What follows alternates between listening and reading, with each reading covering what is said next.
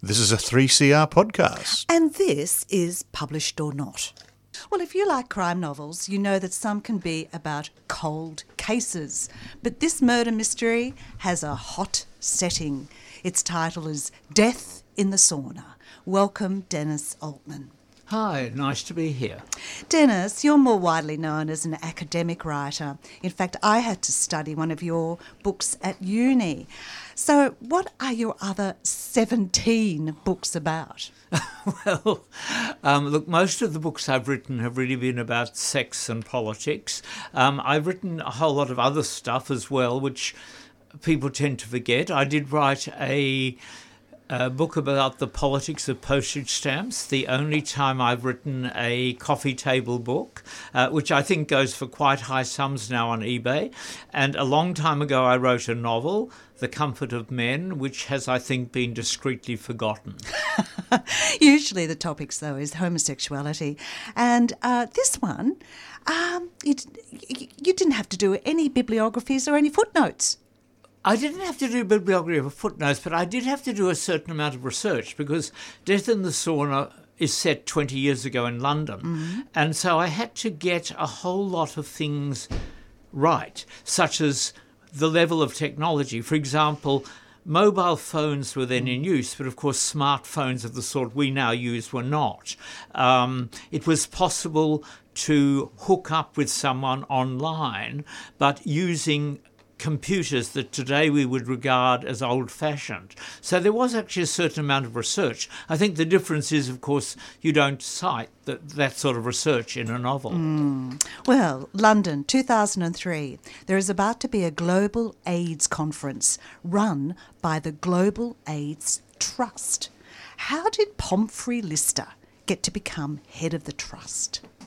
I think that Pomfrey Lister represents a figure that's not uncommon, I suspect, in all medical fields, namely someone who is both a first-class researcher and has ambitions for a public persona. And as such, he becomes the central figure in establishing a well-funded international organisation that is committed to the eradication of AIDS, as we then called it, HIV, as we'd be more likely to refer to it today. And then there's Spencer Carson. He had a very different background. Small town America, blonde good looks, and natural charm. He moved to London, has a very well-connected wife, work for her father, and then he was introduced to the exclusive London clubs and became a first-class snob. Of course, this is all the back history that Dennis Altman has given us. A near meeting with Elton John got him interested in AIDS. So what's his role at the Trust? Well, he becomes the administrator, and he, of course, is the central figure in the story because, and I'm not giving anything away that you can't find on the first page, the book begins with Pomfrey found dead in the sauna, and Joe, the owner of the sauna, who knows Spencer, calls Spencer in for help.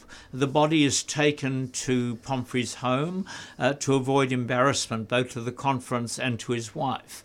And the book then takes off from there. And they call in another doctor, Alejandro Herrera. Now, he's a virologist and colleague and rival to Pomfrey. And they're at loggerheads about the testing of the vaccines they're both working on. But they are tied together doing a sexual behaviour research project. So where was that centred? Look, everything that refers to the larger world of HIV research is in fact totally plausible. None of it happened in the way it does, of course. The book is fiction, but it was a period in which there were large numbers of research projects going on in which search for a vaccine was central, and both Pomfrey and Alejandro are involved in that. It was a period in which there was a great deal of monitoring of sexual behaviour, particularly behaviour among men who have sex with men. So in that sense, although I didn't set out to write a didactic book or an instructive book, there is a certain amount of the history of the AIDS epidemic necessarily as part of the background to the story. Look, this doctor, he signed the death certificate. He wasn't Pomfrey's usual doctor, but he signed it, and then they had a very rushed cremation with only a very small group of mourners. Wow. As you said, there are many reasons about this, and maybe jealousy might have been another one, because, well, apart from the shame, Mary, Pomfrey's wife, quote, better being a widow than a discarded spouse. So all of this is coming in.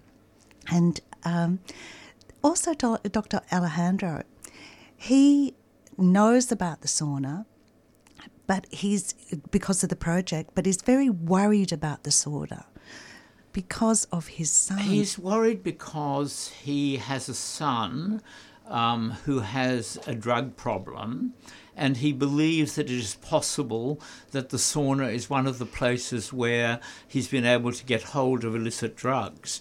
I think we're getting to a point, Jan, where we really shouldn't take it any further because we're giving away too much. But we're just putting up those people who are all there for a reason. The success of the conference, which has a minor royalty patronage, may lead to a knighthood, if not a peerage. And if it goes ahead, and it does, and it's successful, it's probably due to the efficiency of Pomfrey's PA, Sylvia. Yes, Sylvia's very important because she and Pomfrey's male lover, Noel, are the two people who, in effect, start asking questions, start realising that the death was not perhaps the simple heart attack at home that they've been told it was. And over the course of the book, as they start asking more and more questions, then, of course, we begin to understand and uncover the fact that it probably was murder. And I think that's really is as far as I'm going to go in giving away the plot line. But Noel works in an antiquarian bookshop, and Sylvia has a special interest in books. What is that? Sylvia collects old Agatha Christie novels. Now, there is a way in which Death in the Sauna is a bit of a homage to Agatha Christie and a bit of a send-up of the traditional Agatha Christie type murder where, you have a number of people, all of whom are potential suspects, all of whom have multiple motives. And I quite deliberately, I think, threw in the references to Agatha Christie. And you're right, when Sylvie actually, by accident, goes into the bookshop where Noel is and finds old paperbacks with lurid covers from American versions of Agatha Christie's novels. One of the enjoyments of this book is the concise backstories of your characters. Now, another two, Caitlin and Rahid, have both been laboratory workers trying to find this vaccine, and they often go to the opera together. But it is from page 141 when they discuss ballet. Now, this is a Dennis Altman really out there idea, I think. Jan insisted that I read at least one sentence, and this is Caitlin's response to traditional ballet, where she says, ballet is all about respectable perving. We get to see beautiful bodies contorting in skin-tight clothes and pretend it's high art. Half the audience only come to check out the codpieces. Now, I think that came directly from watching a very good French television program, L'Opéra, which is set in the Paris Opera Ballet, which absolutely appalled me. The damage that is done primarily to young women, but also to young men, in the service of this apparent great art, I found quite shocking. So it was nice to be able to share that with one of my characters, and Caitlin seemed the obvious one to sympathise with my views. Fair enough. The humour is not from the bump and grind, but the pretentiousness of those people who are keener on keeping their board positions than helping the people they should be supporting. Perhaps you didn't have to make all of this up. Look, there's an awful lot in the book that comes directly out of my experience of the International AIDS World, but I think what I have to say is, yes, there's pretentiousness, yes, there's ambition, yes, there's egotism. There's also huge altruism. I mean, there's no question that both Pomfrey and Alejandro, whether we like them or not, were men who were deeply committed to what they were doing. They were desperate to find a vaccine. And I had to talk about this book last week to people at an international HIV conference. And it was very interesting because they, of course, picked up a lot of the references. But I think they recognised that one can make fun of something without necessarily saying it's not important. It is important. It was and is, continues to be, an extraordinary group of people. And it gives, I hope, a texture and a background to what is in the end an entertainment. It's a murder story. Who did it? Well, in the best of Agatha Christie's climaxes, will the truth come out at Pomfrey's memorial service? Or is there a double bluff happening? You'll have to read it to find out. Well, Dennis Altman, is this the last fiction book from you? Do you need another lockdown to set up a whole series of characters? I need another walk with my friend Tom, because this book began in long lockdown walks when Tom and I plotted it. I will, however, say that I have been fantasising about a murder story called Death of a Vice-Chancellor. And whenever I say that to an audience, I notice that academics sit up and look very happy. So there's clearly a market out there. Well, Death in the Sauna by Dennis Altman is a murder mystery with an array of interesting characters who may all be suspects in this enjoyable story of politics, sexuality and secret lives. Thank you, Dennis. And now we'll go, and I'm just moving the microphone here to my guest, and we're going from the heat of a sauna to bitter, biting cold. So Scott's expedition to be the first to reach the South Pole in 1911 is the stuff of legend. Dennis Glover uses that heroic effort as the backdrop to his new novel, Thaw. So, Dennis, welcome back to 3CR. Thanks for having me. Now, there's one little curious tangent we need to deal with before we get to the main story. The Neuschwabenland darts and the Nazis, please, Dennis. Well, just before the Second World War, Hermann Goering sent an icebreaker with seaplanes on it down to Antarctica to drop darts to mark out a new Nazi territory in Antarctica. And it actually happened. It's a true story. And in my novel, the action starts pretty much when one of those darts are found. But it speaks to several things. The fascination of Antarctica, first and foremost. But also it's found, which raises the spectre, and I hope I can get it around my tongue, of glacial archaeology, which we'll come to later. But let's get back to Scott for a minute. His motives for going down to Antarctica. Science. Scott was one of the great explorers of the early 20th century, and his expeditions to the South Pole, he led 2 of them, were heavy with scientists. There were like 30 or 40 people on the expeditions, and half of them were scientists, and they set out to try and understand Antarctica, because at the time nobody really knew anything about it, that the ice shelves were floating on ice, that the ice was moving, that there was land underneath part of it. Nothing was known. But you also then raise the notion of this new theory of meteorology. You mean we can one day hope to predict the weather, just like we can predict the movement of the heavens, not just forwards, but backwards too, including why there were ice ages and frozen places like this at different times of history. I know it sounds grandiose, but I feel certain that the weather observations we record down here are the key to unlocking it all. Now, to begin with, there's a curious prescience in raising this now about what was done in 1911 and how it affects us today. That's right. One of the lead scientists who went on the expedition was a guy called George Clark Simpson, and he became a famous meteorologist, head of the British Met Office.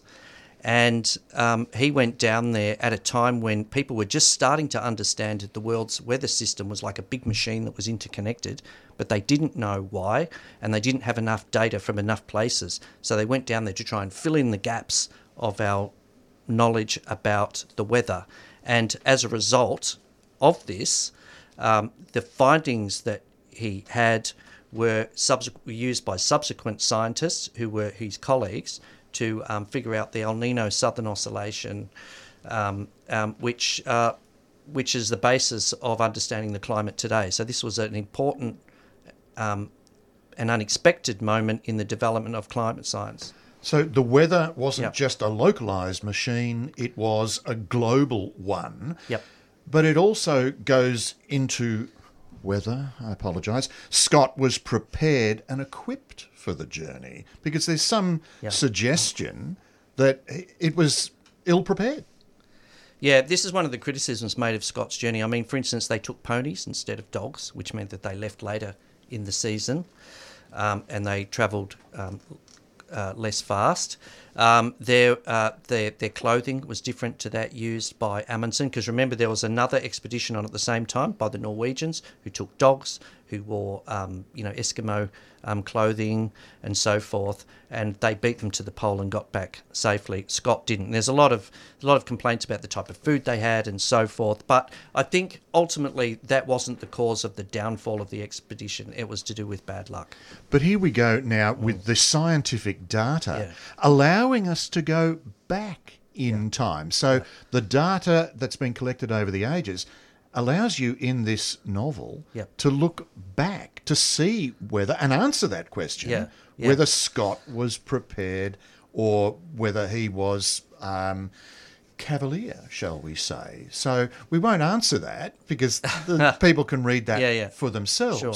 But this then raises this notion of the present day, that practice of glacial archaeology. That's a genuine around concern? the world right now. You pick up the newspaper today, you'll see reports of glaciers disappearing all around the world. And as a result of this, a new branch of science has been created, glacial archaeology, where people go and dig things out of the melting glaciers. They find information about the Vikings. They pull,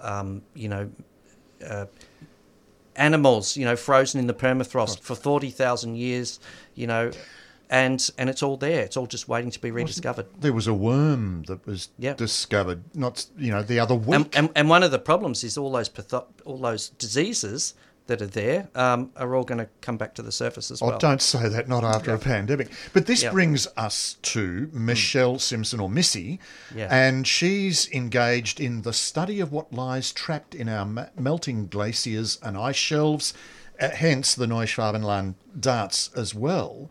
But Missy has a connection to the original expedition. Great-granddaughter to George Clark Simpson, and she goes back down to Antarctica to try and rediscover the evidence of the lost expedition, and to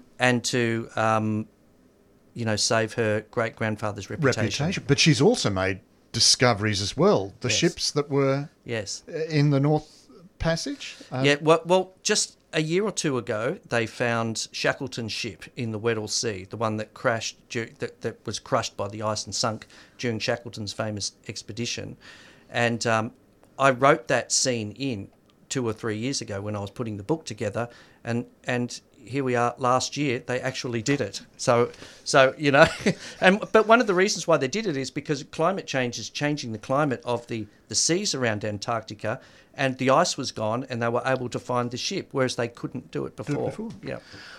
Michelle, or Missy's nemesis, is Christopher Wolfson, who has panned Scott's expedition as inept, painted it as inept, but he's also paid to rubbish climate science. And I'm not sure whether you intended this or not, But we can see a different mindset between 1911 and Scott's attitude and the attitude prevalent today. Was that your intention? You know, the sacrifice of Scott, the cynicism of the current day? It was called the heroic era of Antarctic exploration for a reason. These people were incredibly brave. They went to the South Pole, not equipped with the modern equipment we have now, and, you know, 5 of them sacrificed their lives on the way back. And one of the things they did on the way back was they dragged 30 pounds of rocks that they picked up from the edge of the polar plateau back, and those rocks contain fossils of tropical plants, which proved that it wasn't always covered in ice, so it could melt again just as it melted before. So that they were brave scientists who put their lives on the line for the cause of humanity. Would we do that today?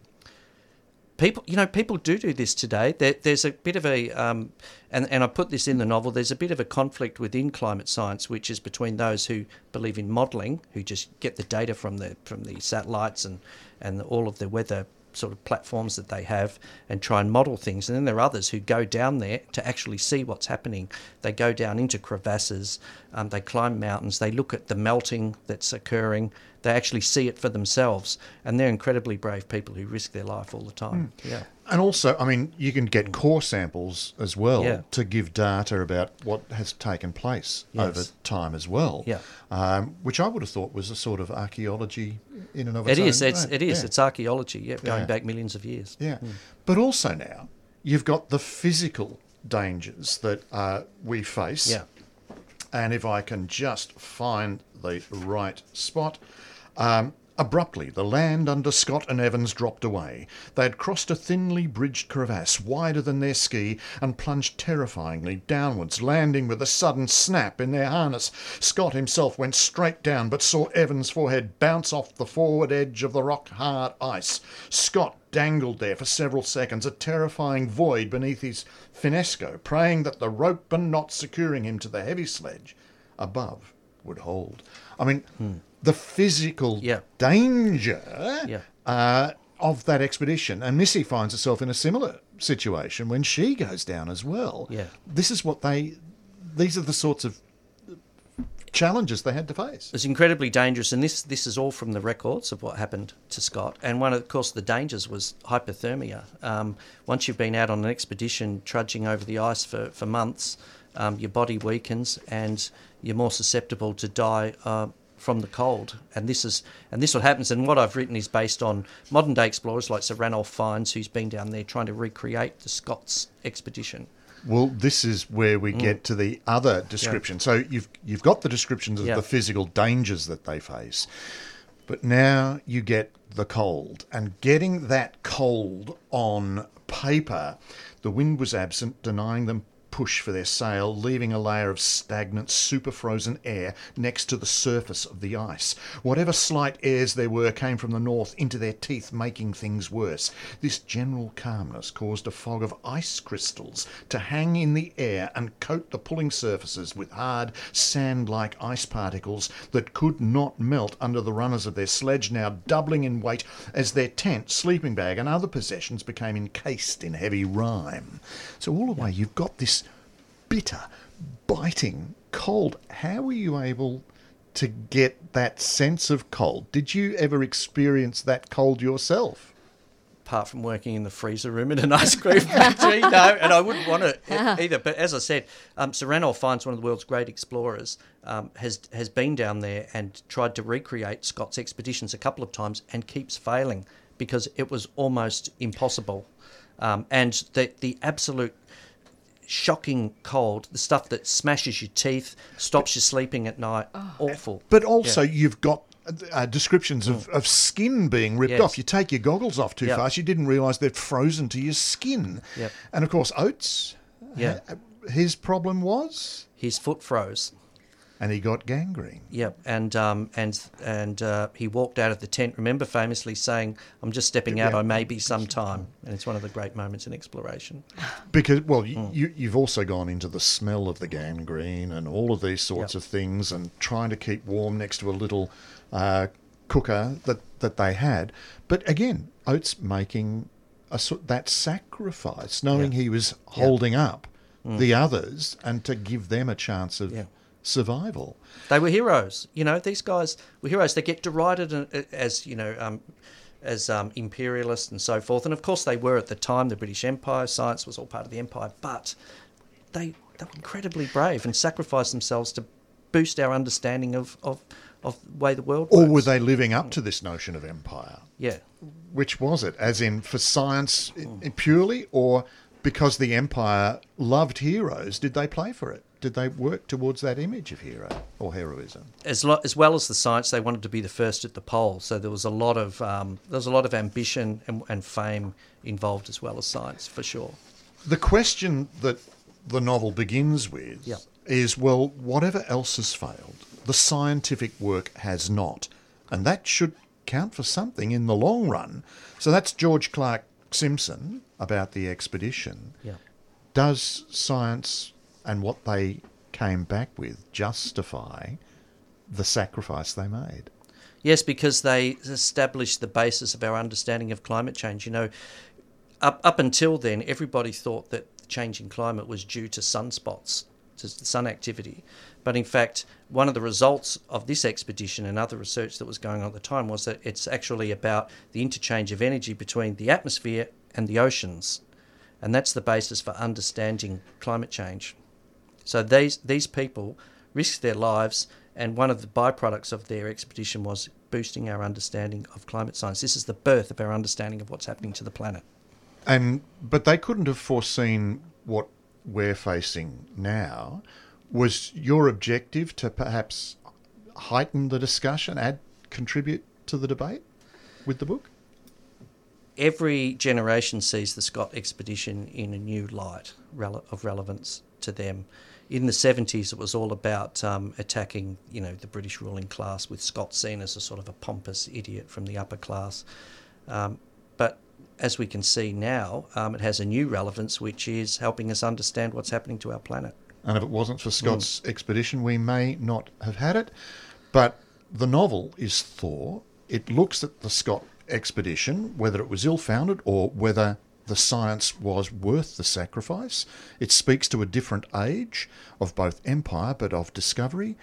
The author is Dennis Glover, and it's from Black Ink. So, Dennis, thank you very much for talking with me today. My pleasure, thank you.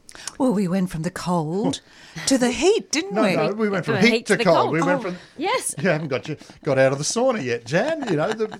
Too exciting down there. But fascinating, really, to these... But again, using history as the foundation of a novel, because you've added that dimension of the modern day there as well. Well, as Dennis Altman had, he had the knowledge that he had from doing all his HIV stuff and took it into fiction too. Very clever.